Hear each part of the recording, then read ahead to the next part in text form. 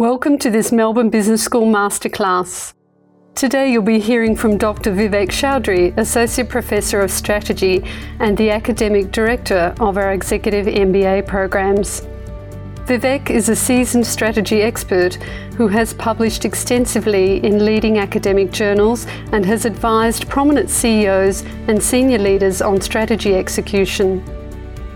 Today he will be talking about strategy as a portfolio of carefully considered bets and how senior managers can play their best hand in an increasingly volatile global landscape. Over to you, Vivek. My name is Vivek Chaudhry and I'm going to be talking to you today about strategy as a portfolio of bets. I'm the Academic Director of Executive MBA programs here at Melbourne Business School and hope to convince you in the course of the next few minutes that the landscape of strategy has changed quite dramatically in the recent past. Now, there's a Chinese blessing, I'm told, that says, "May you live in interesting times." And I think this generation of senior management lives in interesting times for a variety of reasons. Every generation talks about change, but for this generation, it's the rate and the dimensionality of change that's particularly interesting. Whether we look at change from the perspective of technological change, that's changing industry boundaries. If we look at change from the perspective of regulation, if we look at change from the perspective of globalization, the geopolitical realities of the world around us, all of those are leading us to a level of change in the landscape that is, as I said earlier, qualitatively different and therefore requires a slightly different lens by which we look at strategy. I guess one of the main points to observe in that change is that we've moved from a basis on which firms would create and sustain a competitive advantage, the standard jargon of strategy, what makes you different, from manufacturing and resource processing capabilities to information processing capabilities. And part of the reason for that is the change that's taken place in all the domains we were talking about a few moments ago, but also because machinery, IP, capital, resources that used to be non-tradable assets are now traded in the marketplace. What that means is that someone with deep enough pockets is going to be able to, in shorter periods of time, replicate what used to be the basis of a competitive advantage for firms in the past. So that's why I said that we're moving from manufacturing and resource processing capabilities to firms having to think about information processing, because that world is one in which we move into the importance of human capital, one in which we move into the importance of a whole set of assets that aren't traded in the marketplace. The myriad factors that are changing the landscape so rapidly actually have very explicit implications for strategy formulation and implementation. One of the key aspects of this is that we're dealing with shorter strategy cycles. The periods of success for firms, that is the time period in which I can rest on my competitive advantage, the sustainability of that competitive advantage is getting shorter and shorter because of all of that change. And so with shorter strategy cycles, we need to rethink the formation of strategy itself. Which brings me to the starting point of how we think about strategy. When one considers the realm of strategy, it's often thought of in terms of the old military analogy, and in fact much of our understanding of the strategic landscape comes from military parallels. And so strategy is often thought of as, the metaphor that is often used is to take the observable hill in the landscape, take the peak. So the landscape is a metaphor for value in the world around us, and strategy is about how do I take the value maximizing peak, taking into account the enemy combatants in front of me and the landscape that is in front of me, that is fixed. My contention to you is that the business environment today requires a consideration of a far more fluid and dynamic landscape than the fixed landscape of the old military analogy. The basic objective of the firm hasn't changed. So the objective of the firm is still about value creation, and in particular, intertemporal value creation, value today and value tomorrow. But the way that we do that may well change if the landscape in which we are operating has changed. So while it made sense to say, let's construct strategy that enables us to traverse a fixed landscape heading towards that observable peak. What are we to do in a world where the landscape isn't fixed? What are we to do in a world where there is the rate and dimensionality of change that I talked about a few moments ago? Where technologies are changing, where markets are changing, where geopolitics is changing, where the capacity to buy and sell assets is changing. And I'm going to suggest that in that kind of world, we actually need to think of strategy as a portfolio of bets, rather than just a move towards one observable peak. So strategy now in this environment, in this endogenous landscape, needs to be thought of as a far broader set of possible activities that includes perimeter scanning and setting out scouts into domains that we had perhaps not previously thought about. Let me take a short detour before we go into the details of how one might actually construct a portfolio in this changing, uncertain world of strategy. And the detour is about benchmarking. So consider a term that is used in most businesses around the world, the term benchmarking, or indeed best in class, which is organisations' attempts to look at what the leader of the pack is doing within a fixed landscape context. That lens of benchmarking or pursuing best in class practice made perfect sense when the sensible thing from a strategic perspective was to follow the leader of the pack towards the observable peak in the landscape. So if I know where the value maximising outcome is, and that is the mountain in front of me, and I know that the person out the front of the pack is closest to the mountain in front of me, then the smartest thing to do is to map out what that person is doing, to benchmark against what practices and strategic endeavours that person or organisation has, and to say, let us follow in their footsteps. The problem with that lens, the problem with that approach, is in a world where the landscape is not fixed. It's in a world where best in class, or the leader of the pack, is not necessarily heading towards a value maximising peak, but the very actions of all of the industry or all of the other participants following in the footsteps of the leader is to change the landscape itself. And so instead of heading towards a peak, we end up plummeting and herding towards a cliff as we all trample as quickly as we can towards that seemingly observable peak. And the point again is that the landscape need not necessarily remain fixed in today's world. So if the landscape is not fixed, then part of what I want to do in strategy construction is to think about not just the observable peaks, but where else might there be value maximising outcomes that are not as obvious. And this is where the benchmarking lens prohibits and constrains our vision, because we are necessarily constrained to that we can see.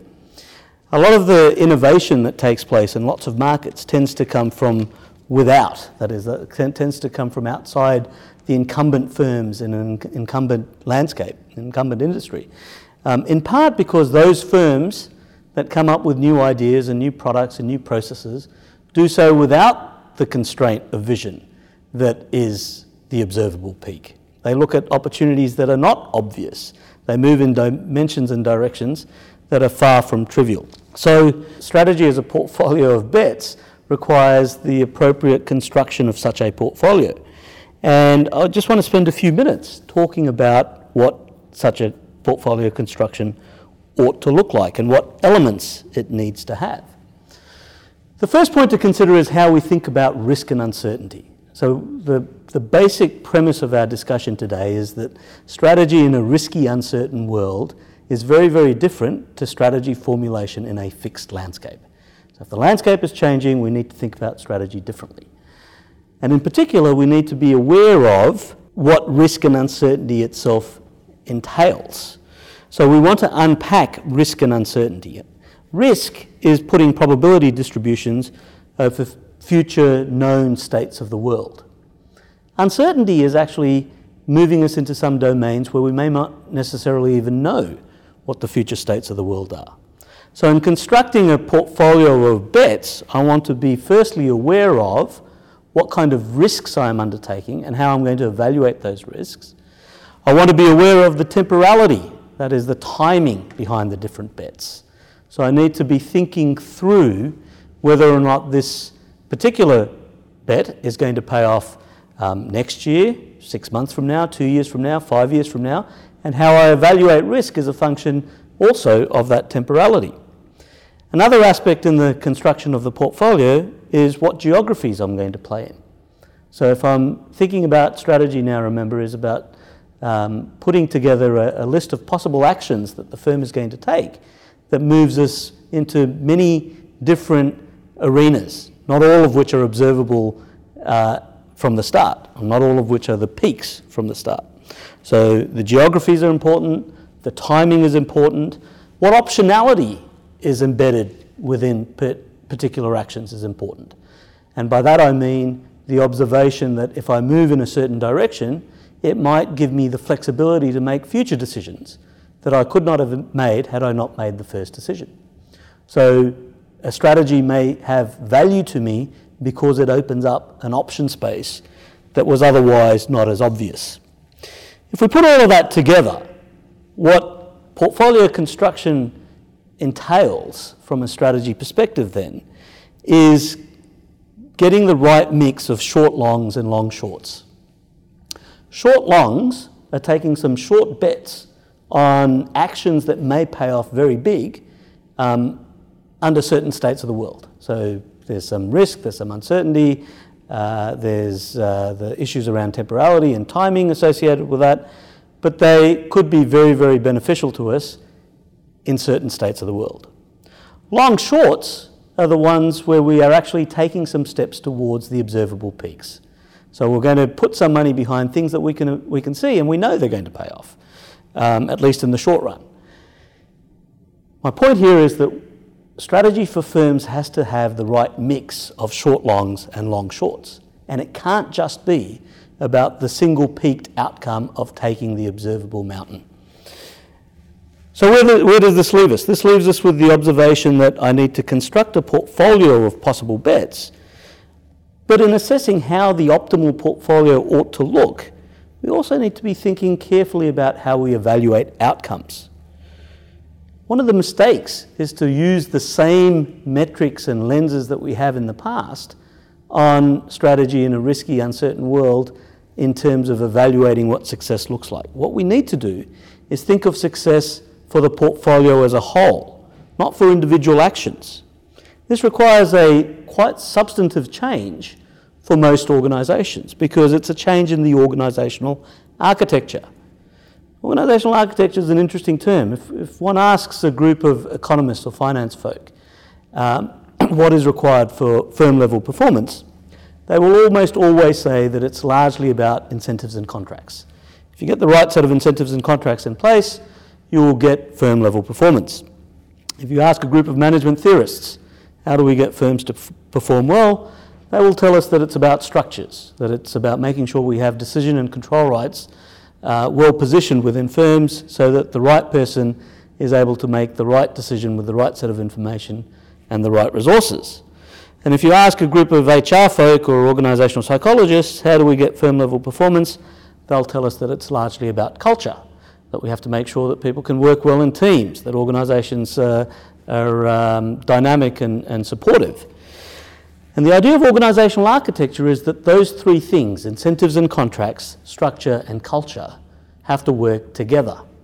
So if an organisation needs to do well in the long run, it needs to have an organisational architecture that considers those three elements in consort of each other. We can't say, let's fix the incentives and contracts, but leave the structure and culture fixed. Nor can we say, I'll just fiddle with culture while not affecting incentive and contracts or structure. So really, organisational architecture is the building blocks that enable a firm to think about value creation quite differently. You're listening to Dr. Vivek Chaudhry's Masterclass podcast. After the break, Vivek will touch on the cost of innovation in a strategic portfolio. To those chosen to come here, and to the organisations they represent, congratulations and welcome. you're making a clear announcement that you want to do more, achieve more, and be more. While you're with us, you'll be among the best, learning from the best.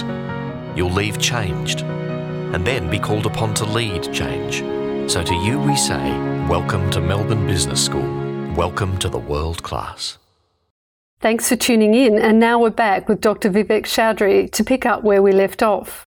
There are lots of firms that talk about the importance of innovation.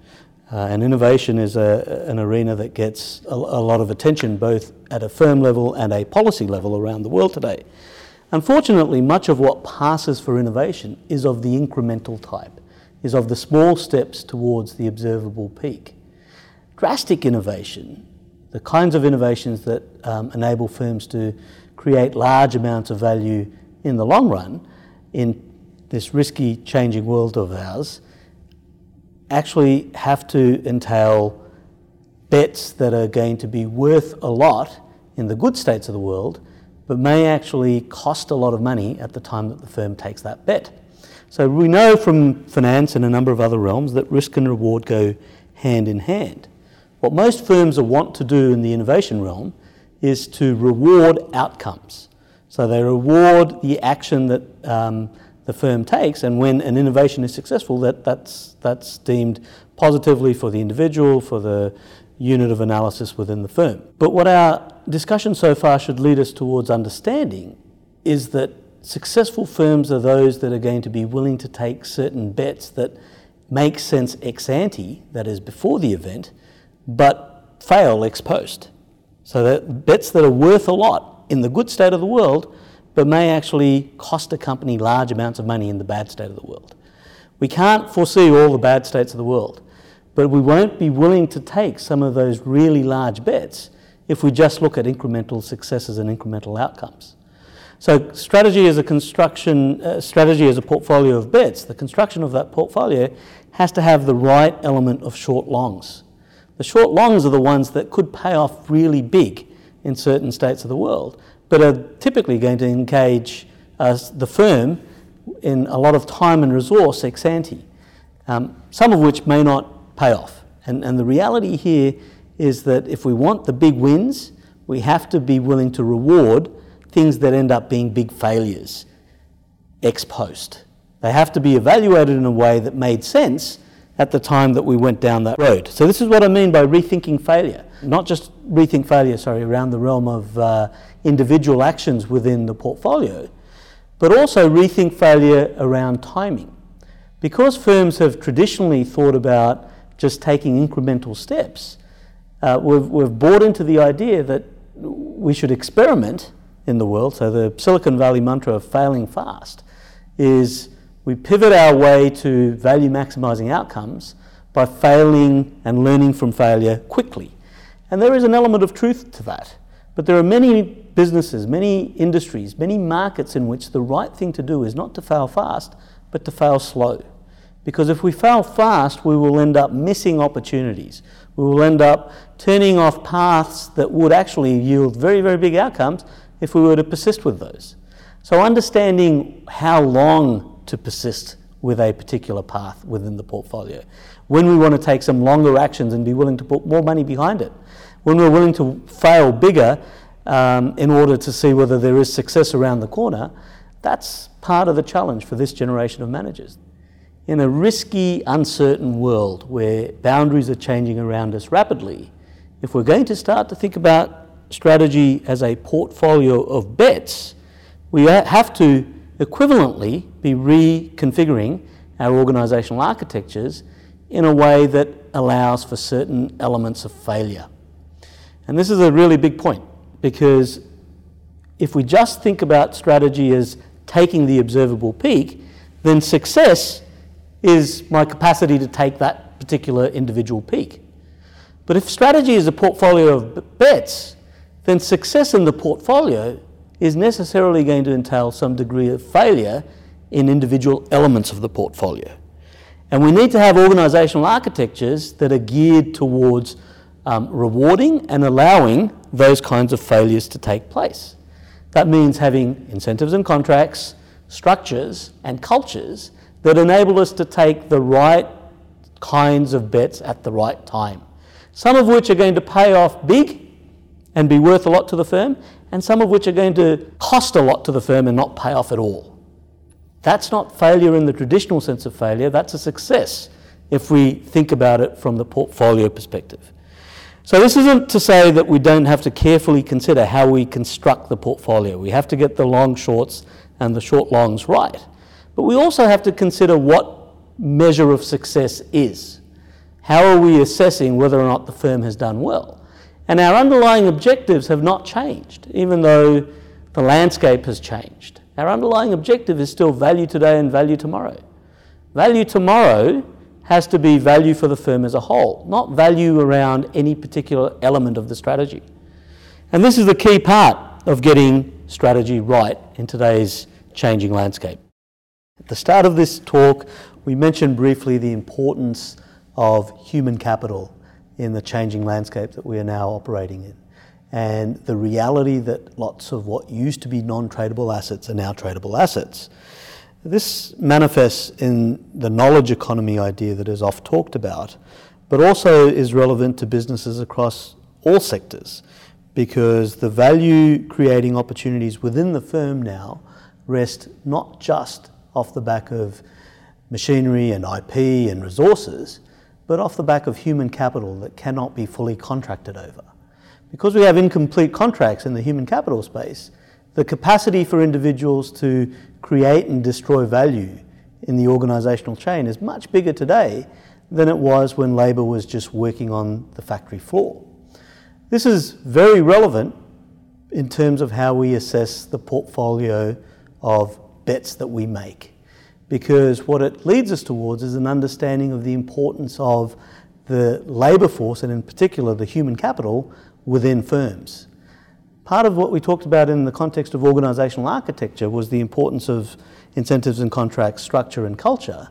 And a culture for certain types of risk-taking is embedded in the way that individuals in the firm are recruited, rewarded and retained within organisations.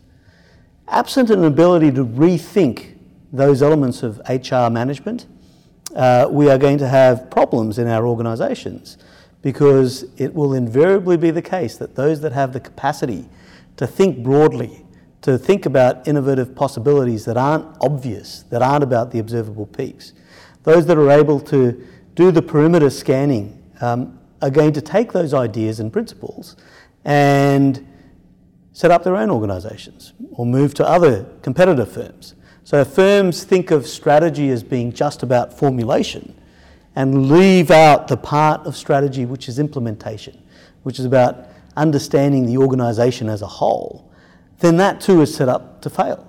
So it's not enough for us to say that the landscape has changed, and as the landscape changes, we must rethink strategy construction. We must rethink this portfolio of bets. Absolutely, we have to do that. But commensurate with those changes, we also have to change the way our organisations function. We have to change how human resources are managed. We have to change how innovation is rewarded. We have to change how we evaluate failure. We have to change how we think about incentives across the entire organisational architecture. This is a challenge for this generation of managers that is not answers to which are not easily found in business school tomes. We don't have a simple response to this, but we know this is the landscape in which businesses of tomorrow are going to succeed or fail. Thank you for listening to this podcast from Melbourne Business School. It's been an absolute pleasure. I hope you have the opportunity to listen to more in the future. Thank you again. You've been listening to Dr. Vivek Chaudhry, Associate Professor of Strategy and the Academic Director of our Executive MBA programs at Melbourne Business School.